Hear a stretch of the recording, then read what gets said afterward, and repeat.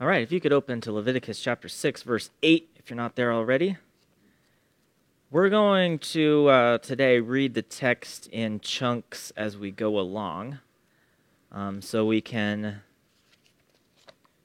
both read all of it without reading an extended portion right this second, and also so we can make observations from the respective chunks as we go. So chapter 6, verse 8 through 7:38, so that's the entirety of chapter 7, is what our aim is today. And a lot of this is rehearsal or expansion of details about the sacrifices that we talked about last week. And there's some new information as well as a few parenthetical chunks, for lack of a better term, that are all new information, expanding on the sacrifices that we began talking about last week. So this will serve as a good review of those offerings too. And with the end of chapter 7, we'll finish up the sacrifices. So that wasn't too bad, was it? We'll finish up all the sacrifices, with the exception of the Day of Atonement, which isn't discussed until chapter 16 and kind of serves as the pinnacle of the book of Leviticus, and it happens to be right in the middle, where it would draw your attention to the importance of that Day of Atonement. So that's the only other sacrifice that we need to get to here in Leviticus. We'll begin with verses 8 through 13. Would someone read that for me? And then just go ahead and offer observations that you observe from those verses. Would someone read verses 8 through 13?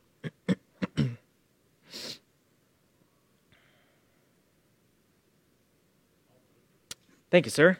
Then the Lord spoke to Moses, saying, Command Aaron and his sons, saying, This is the law of the burnt offering. The burnt offering shall be on the hearth upon the altar all night until morning. The fire of the altar shall be kept burning on it. The priest shall put on his linen garment and his linen trousers. He shall put on his body and take up the ashes of the burnt offering, which the fire has consumed on the altar. He shall put them beside the altar. Then he shall take off his garments, put on other garments, and carry the ashes outside the camp to a clean place. The fire on the altar shall be kept burning on it. It shall not be put out. And the priest shall burn wood on it every morning, and lay the burnt offering in order on it.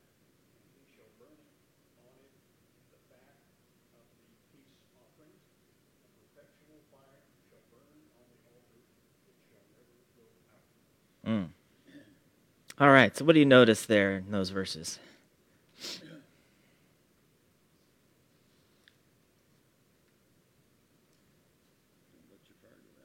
Don't let the fire go out is one of the emphasis there. Yeah, it's interesting. It seems to be a perpetual thing. Yeah, the fire just kept on going.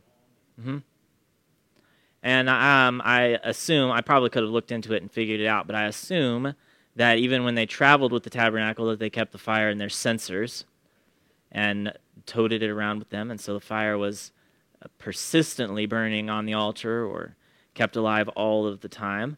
We find in Scripture that the part of that means that the priests had night shifts, and they were working in the tabernacle or the temple later around the clock, keeping the fire and the other various things that need to be done going. What other things?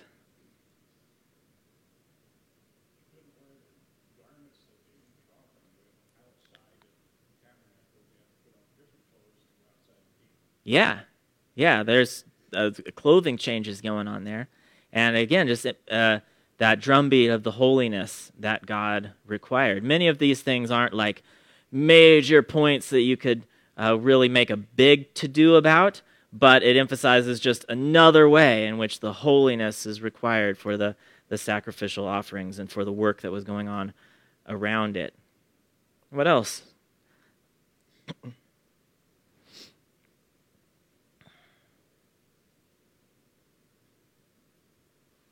Does anybody remember, either from this passage or from what we talked about last week, the nature of the burnt offering? Because that's what we're talking about here, is talking about a burnt offering. And what is that all about?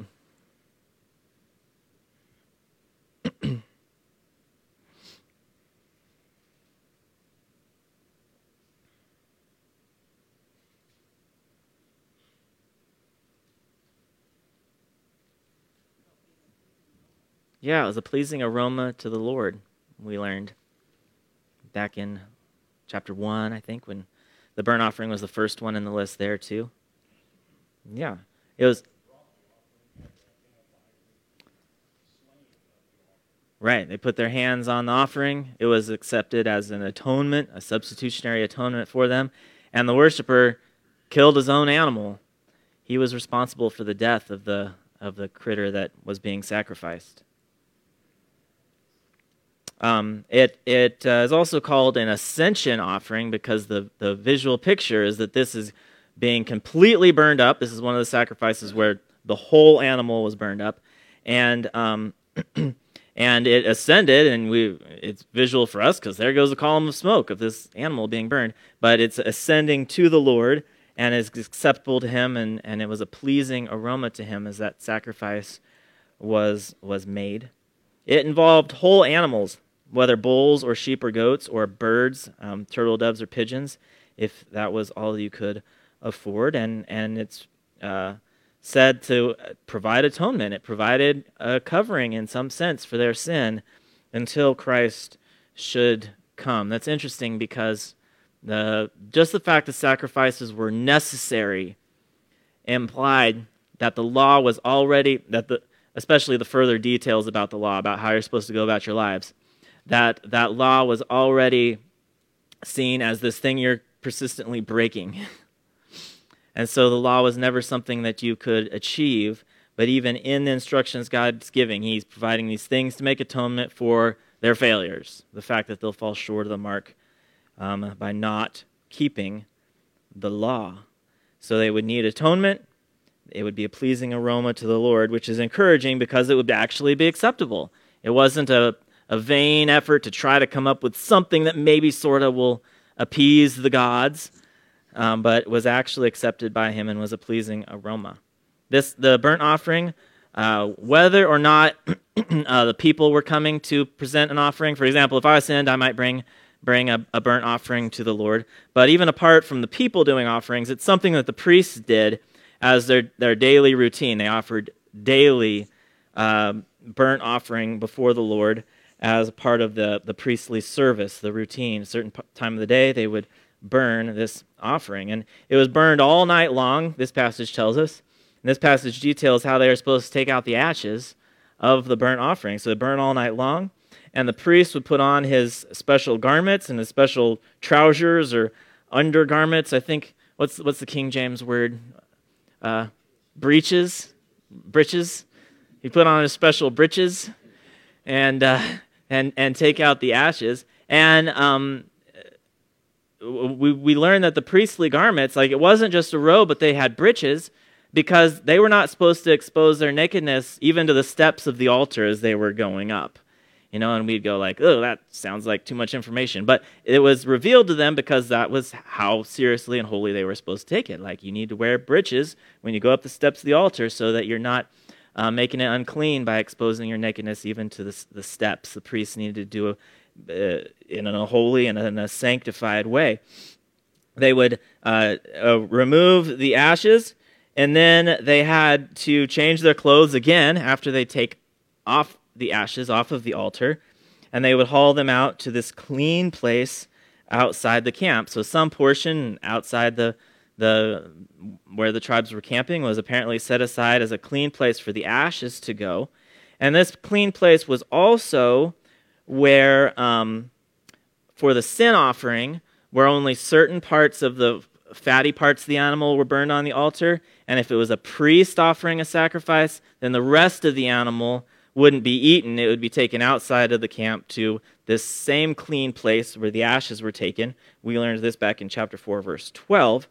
They would take the rest of the bull out there and they would burn that up on a fire of wood in this clean place outside the camp. And it was the ash heap where they would also take these ashes of the burnt offering. It was to be kept going, burning all the time, all around the clock. As I mentioned, the priests had night shifts to keep the fire going. I was kind of interested in why it was necessary for them to have a perpetual fire going. And my first thought was that perhaps it was because they were keeping alive a fire that had fallen from heaven, from God. And so they weren't just keeping the fire they started with their flint and steel alive. Like they were keeping this fire that had fallen from heaven alive. And I looked into it a little bit, and it turns out just a couple chapters later, where we do have that fire falling from heaven and consuming the sacrifice, they were actually offering sacrifices before that happened, burnt sacrifices. So I thought, well, that hunch didn't pan out. And and I don't really know why there's this emphasis on the perpetual fire, except they were supposed to tend it, take care of it, never stop, basically, managing the fire that burned up the sacrifices to the Lord. I don't know. Maybe you know why, Mike, why they had to do that, but The only thing I can think of is the fact that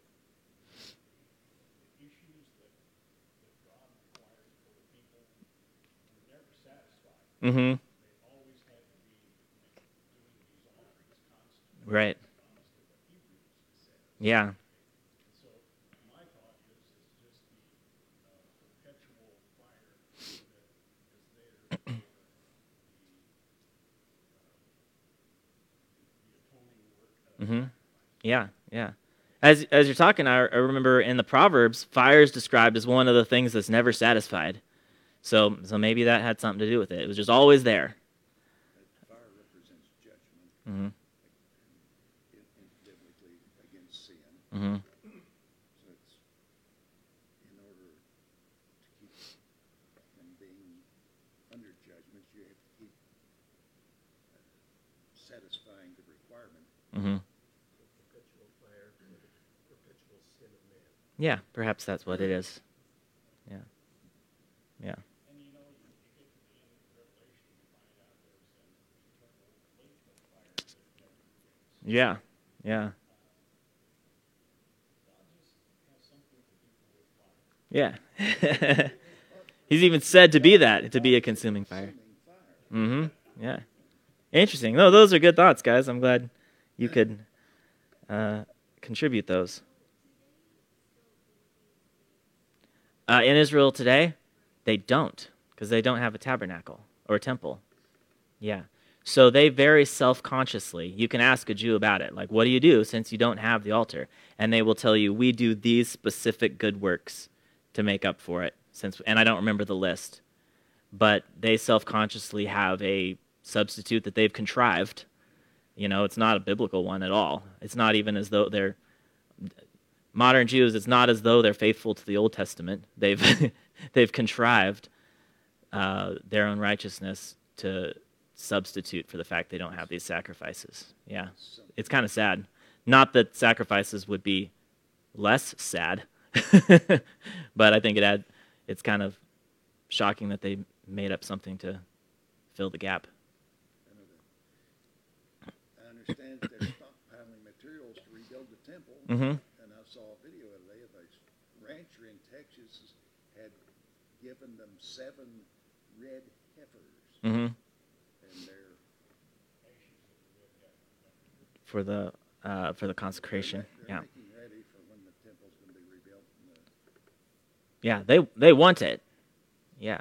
They want to be able to reinstitute the sacrifices, but they can't. There's a mosque there right now. So yeah. It'd really be all out work if that thing happened to get hit by a missile. No joke. Let's read 14 through 18. Would someone read that one? 14 through 18, the next offering here.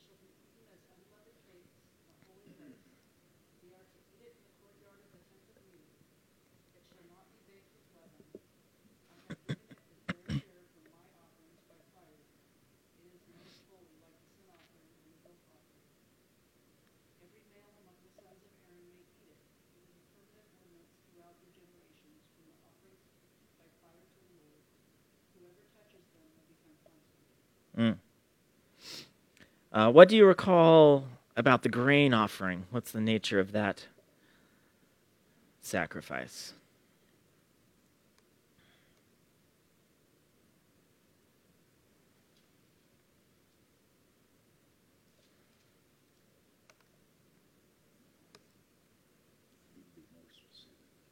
Well, peace offering's coming up, but grain was different. What's that? It was a gift. Yeah, it's considered a gift offering. It wasn't so much about blood atonement, obviously, since it's grain, but it was a gift to the Lord. They would burn only a portion of it, the memorial portion of it, or a handful of it, and the unburned portions were eaten by the priests. Verse 29 tells us that any priest could eat of it. Any male among the priests could eat of the leftovers of the grain offering. They would also include a subcategory of the first fruits offerings. So you might bring your first fruits as a grain offering, or you might bring another grain offering, and a portion of it be burned, and a portion of it go to supply for the priests. And the priests would eat it in the courtyard of the tabernacle, which is interesting in and of itself. Like, I wonder if they had picnic tables. Like, how did this work? Because there were a lot of priests in there, and a portion of their salary, if you will, or of their provision was coming from these grain offerings that were given to them, and some other offerings as well that they were allowed to eat. But they would eat it there in the courtyard of the tabernacle. And there's this repeated emphasis again on holiness. Anyone touching the grain offering had to be holy. I'm on the wrong page here. What happened? Oh, my page is printed on the back. There we go. All right, it had to be unleavened. It wasn't consumed or eaten just willy-nilly, like, here, pack it home and put it in your fridge. It was eaten in the court of the tabernacle as a sanctified gift to the Lord, and they were provided for there. Whoever touches the offering, it says, shall become holy, there at the end of verse 18. And I will tell you that that's a strange expression, whoever touches them shall become holy. Maybe some of you have some thoughts about that. And it's strange because in various other places, typically, the person touching a sanctified thing has to be holy before they touch it. And it's typical that uncleanness makes a thing unclean. So uncleanness is transferable, but it's not typical that holiness would be transferable. Like something unclean bumps into something and makes it unclean, but it would be unusual for something that's holy to bump into something and make that other thing holy. Usually the contamination is the thing that's transferable. And one example of that, and let's flip over there, is Haggai chapter 2.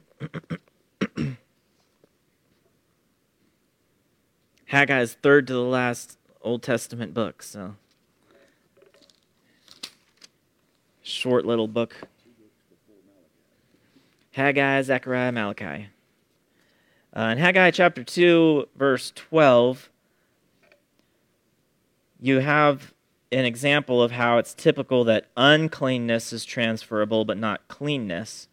Verse 12, if someone carries holy meat in the fold of his garment and touches with his fold bread or stew or wine or oil of any kind of food, does it become holy? So if you have this holy thing and you bump this other thing, does the other thing become holy? And the priest answered and said, no. And then Haggai said, if someone who is unclean by contact with a dead body touches any of these, does it become unclean? And the priest answered and said, it does become unclean. Then Haggai answered and said, so it is with this people and with this nation before me, declares the Lord, and so with every work of their hands, that what they offer there is unclean. So cleanness was not transferable, and uncleanness was. And this passage says, whoever, back in Leviticus chapter 6, verse 18, whoever touches the grain offering shall become holy. And perhaps this is an exception where they were consecrated by contact with holy things. Or perhaps it's just the grammar sounds weird, but it's referencing the fact that they should become holy beforehand before they enter into the tabernacle and have any kind of contact with holy things. And if you have thoughts on that, I'm open to them. Art?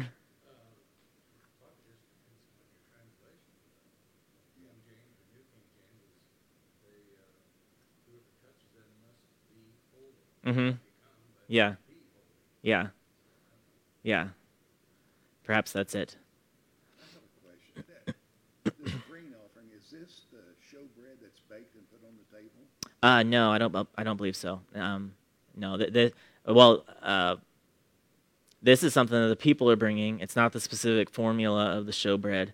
It's not sitting there on the showbread table, but it's just partly burned up, partly eaten partly the lunch for the priests. King James says fine flour. Mm-hmm. I just can't imagine.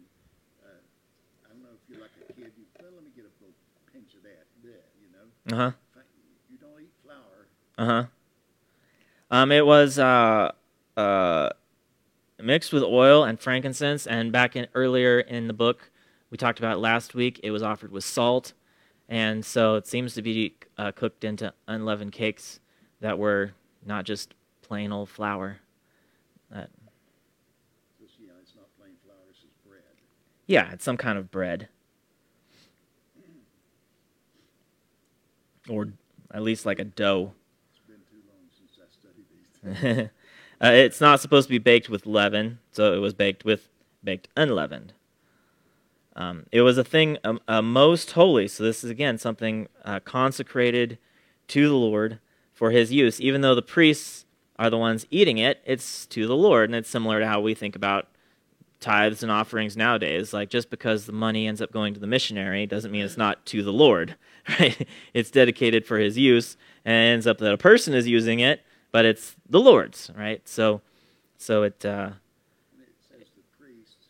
What about his wife and children? This one was just the males that they ate in the courtyard, and so apparently his wife and children did not eat of this. They were provided for other ways, apparently. You know, the requirements when the man was initiated into the priesthood. You already covered that. I wasn't here. I assume. The right ear, right ear, right thumb, and big toe. Yeah, the consecration for Anybody who was not consecrated would not be allowed to eat of this. right. It's not just the descendant of Levi, but actually set apart as a priest before he could do it. And yeah, the consecration of the priest will come a little bit later in the book. No, all we've covered is offerings. This is just week 2 of offerings, of sacrifices and offerings. So from 19 through 23, I'll read this part. The Lord spoke to Moses, saying, "This is the offering that Aaron and his son shall offer to the Lord on the day when he is anointed, 1/10 of an ephah of fine flour as a regular grain offering, half of it in the morning and half in the evening. It shall be made with oil on a griddle." Well, there you go. They're cooking in there. "You shall bring it well mixed in baked pieces like a grain offering, and offer it for a pleasing aroma to the Lord. The priest from among Aaron's sons, who is anointed to succeed him, shall offer it to the Lord as decreed forever. The whole of it shall be burned. Every grain offering of a priest shall be wholly burned. It shall not be eaten." So here you have a subcategory of the grain offering, except this is when a priest offers it himself. And this is a grain offering that differed in that the worshiper is the priest, and it's like the daily burnt offering that the priests would offer. This is a grain offering that was repeated daily, part of it in the morning, part of it in the evening, half and half. And so it was part of the routine offerings that would have just been ongoing. And it was offered not just by any old priest, but by the high priest, or the successor to the high priest. That would be Aaron. So Aaron's son, who's anointed as high priest, would be responsible for this particular daily grain offering. And in this case, the entire grain offering was burned up. None of it was left for the priests to eat. And we haven't talked about it too much, but Moses and Aaron, his brother, were from the tribe of Levi. You get that in the very first verses of the book of Exodus. And Moses was chosen to be the civic out front leader, and Aaron was the one who was chosen to be the high priest in the work of the tabernacle. And the tribe of Levi was the ones who were responsible for the priesthood and all the work that went into it, for carrying the tabernacle, and all that is broken up by various family units, different responsibilities. But Aaron was the high priest, and his sons, he would have a successor who was the high priest from among his sons. And so that high priest would be the one who was responsible for the grain offering. Incidentally, that's where we get the name of the book Leviticus, as it's dealing with laws pertaining to the Levitical, or the tribe of Levi, priesthood. So here this grain offering was totally burned up. I think somebody made a move like they were going to make a comment. And This worship of the nation was represented in this first, but the priests had to worship God, and this is they had to produce this from themselves. They didn't take what the people brought from This was theirs that they brought, and it was totally burned up. Nobody ate any of it. Everybody has to worship. I mean, just because you're assistant pastor, you're not excluded from worship. You've got to participate. Right. That's one of the weaknesses of the Levitical system that Hebrews tells us is, hey, the priest had to offer sacrifices for his own sin. You all need a better priest who doesn't have to do that for his own sins and then the sins of the people. And so that points to Christ, who didn't need these kind of offerings for himself because he was already blameless.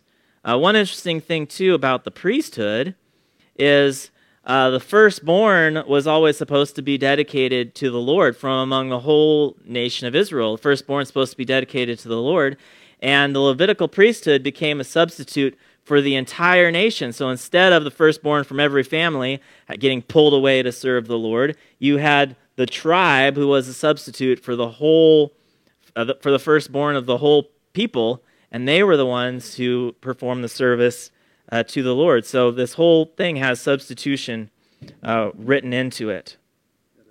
The firstborn was supposed to be, but he could be redeemed with a price. If there weren't enough Levites, as I recall, there could be a redemption price paid for it. So, yeah, their census even had to do with how many Levites there were to substitute for the firstborn from among the tribes. It's all very detailed and orderly too. Like it's explained pretty thoroughly. We're moving on to the sin offering, verses 24 through 30. Would someone read that for me? Also the Lord spoke unto Moses, saying, Speak to Aaron and to his sons, saying, This is the law of the sin offering. In the place where the burnt offering is killed, the sin offering shall be killed before the Lord. It is most holy. The priest who offers it for sin shall eat it. In a holy place it shall be eaten. In the court of the tabernacle of meeting, everyone who touches its flesh must be holy. And when its blood is sprinkled on any garment, you shall wash that on which it was sprinkled in a holy place. But the earthen vessel in which it was boiled shall be broken, and if it be boiled in a bronze pot, it shall be both scoured and rinsed in water. All the males among the priests may eat it. It is most holy. But no sin offering from which any of the blood is brought into the tabernacle of meeting to make atonement in the holy place shall be burned in the fire. All right, so here we are with a rehearsal of the sin offerings that we've already talked before. The sin offering is is detailed earlier in the book for unintentional sins, and then the sinner becomes aware that he's committed such a sin, and so he has to offer a sin offering, depending on the status of the person, whether he was a priest, whether it was a sin offering on behalf of the whole people, whether it was a leader or whether it was a common person. They had different offerings that they were supposed to bring. It involved confessing the sinfulness of what they had done, even though that they weren't aware of it at the time. And the fatty parts of the sin offering were burned on the altar, and the rest of it was eaten by the priest. So it details the parts of fatty lobes of livers and kidneys and things like that were supposed to be trimmed off and burned to the Lord. And here the priests get meat to eat instead of just grain offerings. So they ate a lot of beef, I guess. Any male of the priests could eat the unborn portions of these sacrifices, and it was eaten in the courtyard of the tabernacle. And again, this drumbeat of holiness. Anyone touching such a sacrifice had to be holy. Any blood that got on their garments had to be washed out. Any vessel, if it was clay and you were using it for cooking these sacrifices, then it had to be broken and destroyed. If it was bronze, it had to be washed and cleansed to be prepared for worship again. And here again, for sacrifices that were offered by the priest, it was different.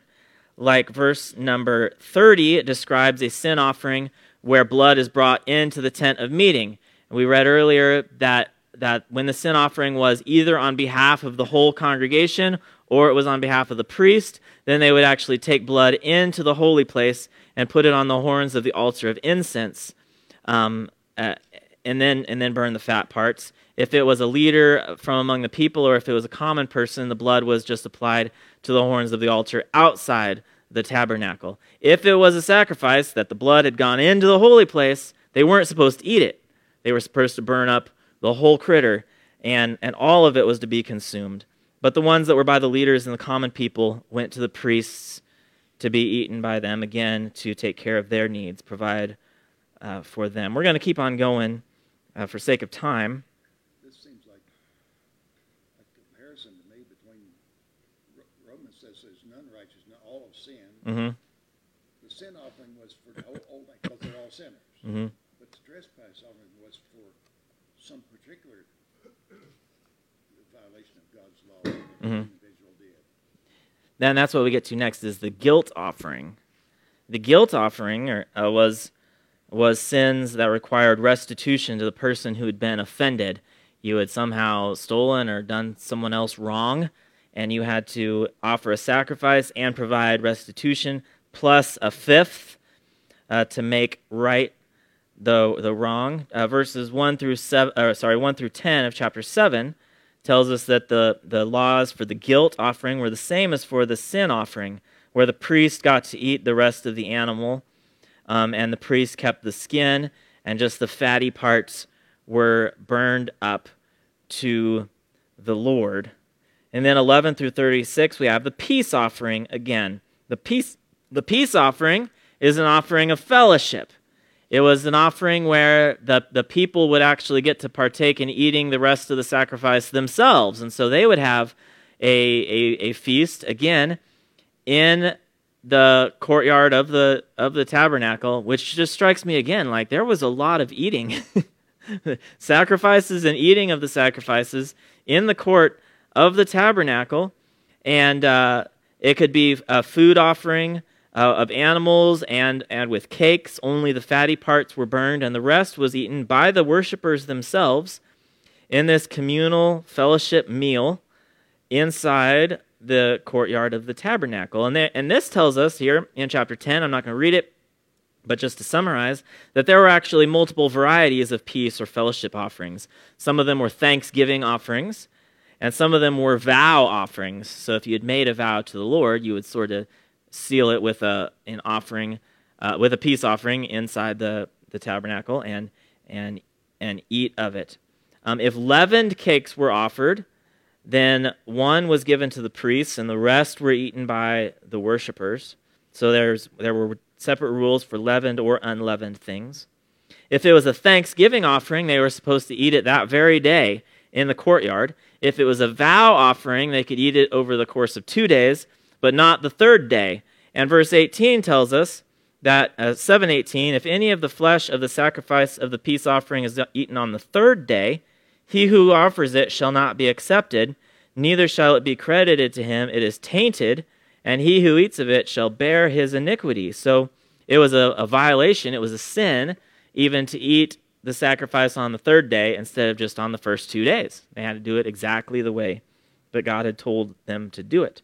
There was also a way for part of the animal to be given to the priests, and it was offered as a wave offering or a heave offering. And literally, they waved a chunk of animal, and perhaps it was symbolic that it was going to the Lord, but the priest was actually receiving it to use for himself. Again, it is set apart for God, but the priest was the one who actually ate of it, and it was a wave offering. So this is also like, You wish you had video of what was going on. I mean, there's all these sacrifices, animals dying, being cut up, various things going this way and various things going this way. And some people are having lunch over here, and the priests are having lunch over here. And here's a whole family eating their peace offering over here. And here's a guy like waving chunks of meat in the air. Like, it's all very visual. It was this central part of their worshiping life. You have to assume there would have been a lot of people with a nation of upwards of 2 million people with these various sacrifices. It was a busy place, and amazingly, God is there. He's right there in their presence, particularly in that cloud in the Holy of Holies. But here they are able to approach to him and do these things despite their sinful selves, and even to do things that weren't woe is me, I'm a sinner, but actually happy celebratory things. Like, here, we're going in there and we're going to offer some to the Lord, but then we're going to have a feast right there in the courtyard of the tabernacle.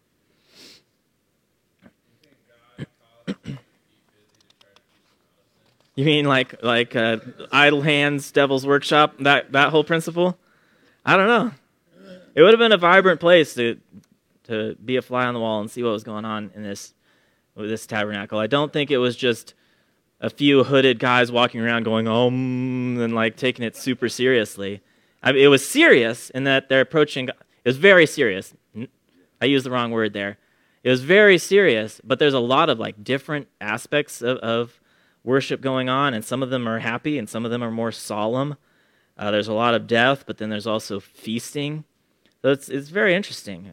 See how easily and probably pretty quickly it just becomes ceremonial, just going through the motions and forgetting putting aside the symbolism that it symbolizes. Yeah. Starting to worship the symbol rather than what it represents. Yeah. It seems like the activity.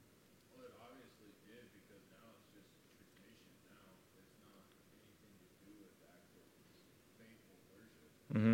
And even throughout the Old Testament, like what we just read in what was it, Haggai? They were doing it the wrong way. And we read last week a section in Malachi where they were doing it the wrong way, where God's just like, stop! Don't even do it. Like, better for you to not do it than to run around and be trivial about it. But they're doing it the right way. In the one in Malachi, they were offering unclean animals, blemished things. So, yeah. But there were times that they weren't doing it the right way. Mm-hmm. Your heart is not even Ritual Mm-hmm. without the inner man Yeah. see. Mm-hmm. I like the symbol. Here, Lord, this is the heave offering. Heave. Maybe it was heavy in the edit. Oof. Yeah, it was a hind quarter of a critter. This is mine, but I'm offering it to you. Uh-huh. Although God doesn't need our offerings. Right, he doesn't need food. It speaks to our need to present something to the one that loves us and died for us.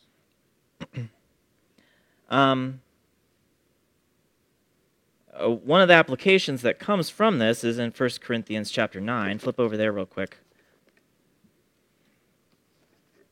1 Corinthians chapter 9, 13 and 14.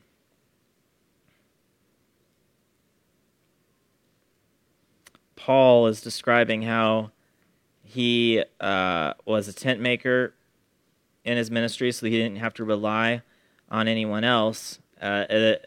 Second half of verse number 12, he says, "Nevertheless, we have not made use of this right. We endure anything rather than to put an obstacle in the way of the gospel of Christ. Do you not know that those who are employed in the temple service get their food from the temple, and those who serve at the altar share in the sacrificial offerings?" So that sounds very familiar to us, right?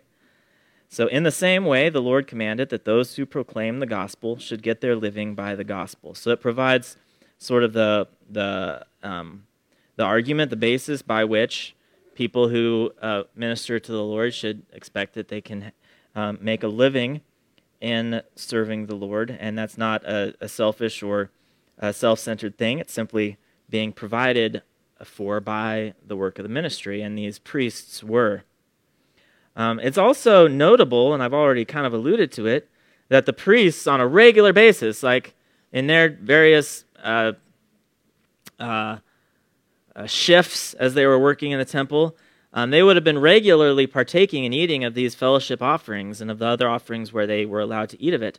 They're regularly eating there in the courtyard, and the people on the occasions of these fellowship offerings are having their feasts as they eat the animal or the cakes there in the courtyard, right there in the presence of the Lord. And it takes us back to the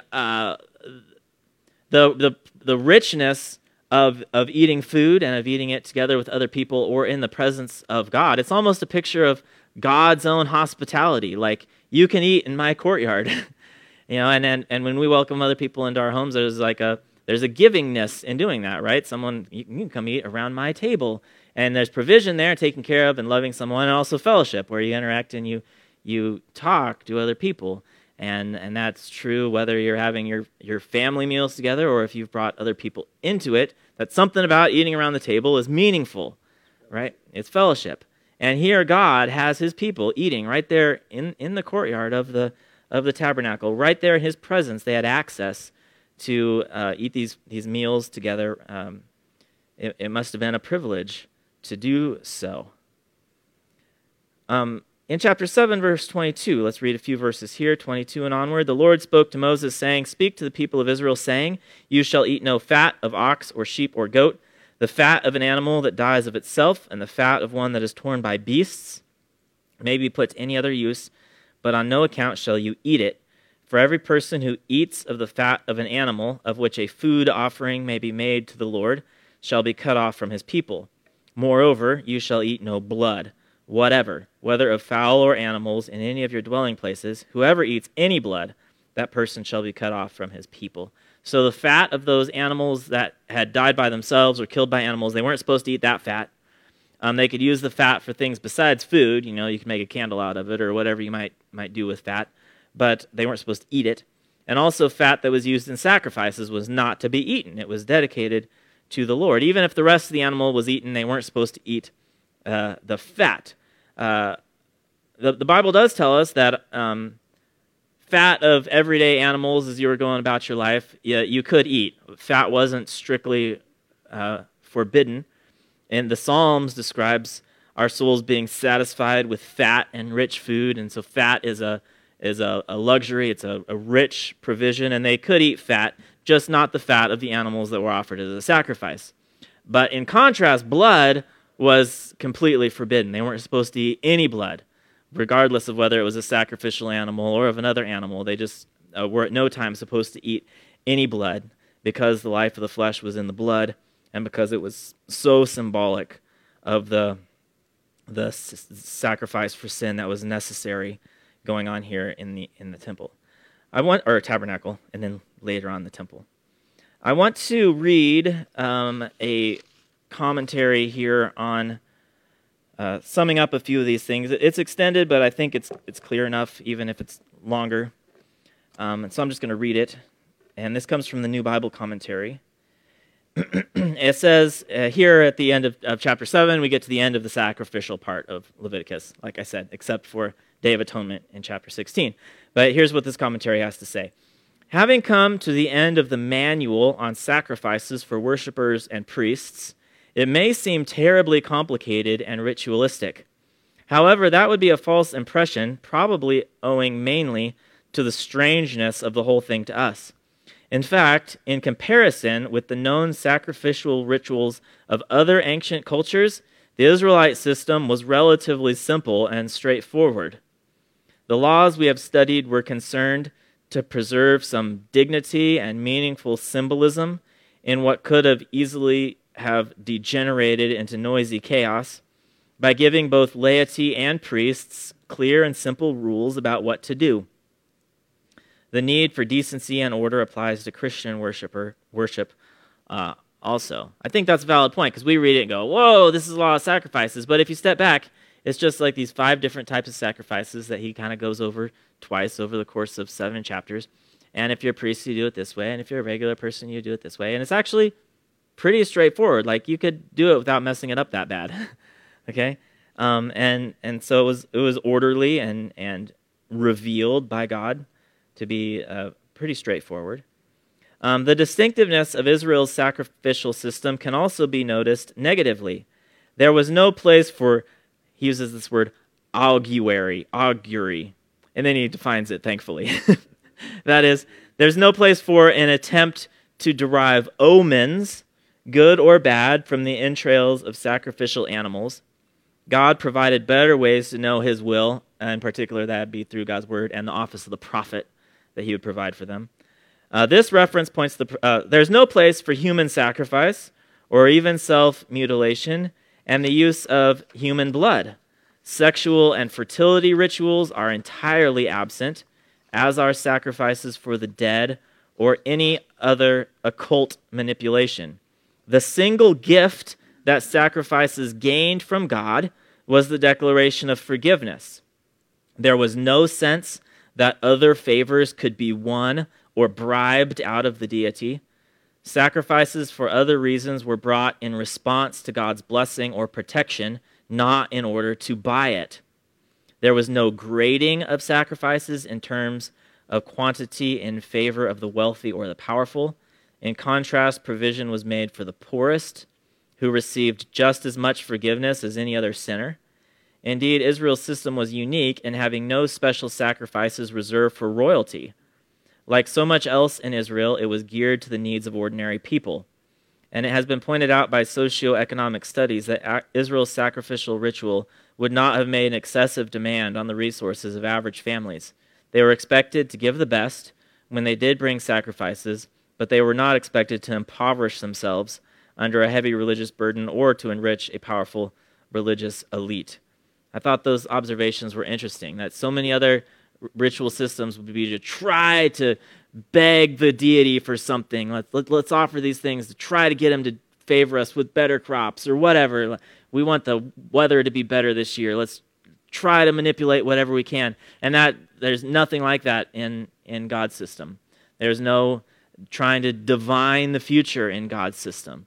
I appreciate that he brought out, like, the only thing they received from God was, you're forgiven. And when they brought gifts to God, it was because God had blessed them, and they had first fruits to offer, or they had things to be thankful for, or they'd made a vow, and they were committing to follow through to the Lord. It was all it wasn't man trying to claw his way up to God. It was just simple acceptance of the forgiveness he would provide and simple thanksgiving for the blessings that he had given. And he brought out, too, that it didn't matter if you were rich or poor, you got the same forgiveness. If you brought a bull because you were rich, that's acceptable atonement, pleasing aroma to the Lord. You bring a couple pigeons, acceptable atonement, pleasing aroma to the Lord, and it was all taken care of. And so they were equipped to walk in God's ways with a system that was good. It ended up being flawed only because of the sinfulness of the people. That's the way that Hebrews describes it. Is the reason why they needed something better isn't because this wasn't a righteous and good law. It was because they were sinners who could not attain righteousness through it. Yeah. So the whole system was really good. I love the portion near the end of Deuteronomy that just describes it as, what other people has such a God who would dwell with you? What other people has such a good law that you could walk in his ways? And it was, at the time, it was the pinnacle of God's revelation to his people. And it's only eclipsed because Jesus is literally inside of us now. Like, that's the only way it could be better. Or because atonement has actually fully been made instead of just anticipated. In its place, it was good. And it was, again, flawed only because they were sinners trying to go through it. So, any other thoughts as we close this morning? A lot of this is not too meaningful for us. We probably all need a course in the life and times of Jesus or Bible practices and customs in order to really get a grasp on this. But that's a whole lot of work, I'm here to tell you. Mm-hmm. I think regular reading of Leviticus will impress a lot of it on you just by default. That you'll be struck with the holiness of God and of what he required and the fact that his people were so needy of him to give them this revelation, and that they couldn't just approach God in whatever trivial way. The Scripture by itself will impress you with those things as you read it. All right, let's close and we'll be done. God, we do thank you. We are glad we're not under this. We're glad we don't have to bring a sheep on Sunday morning or whenever, but we're thankful for that because it was all fulfilled in Jesus, and we look to a better sacrifice once for all to pay for our sins. But thank you for how you revealed yourself in this way, as a God to be taken seriously, as a God worthy of receiving gifts, a God worthy of receiving sacrifices, a God worthy of a whole tribe being set apart to work for you, a God so holy as to require these things to be done in exactly the way you required.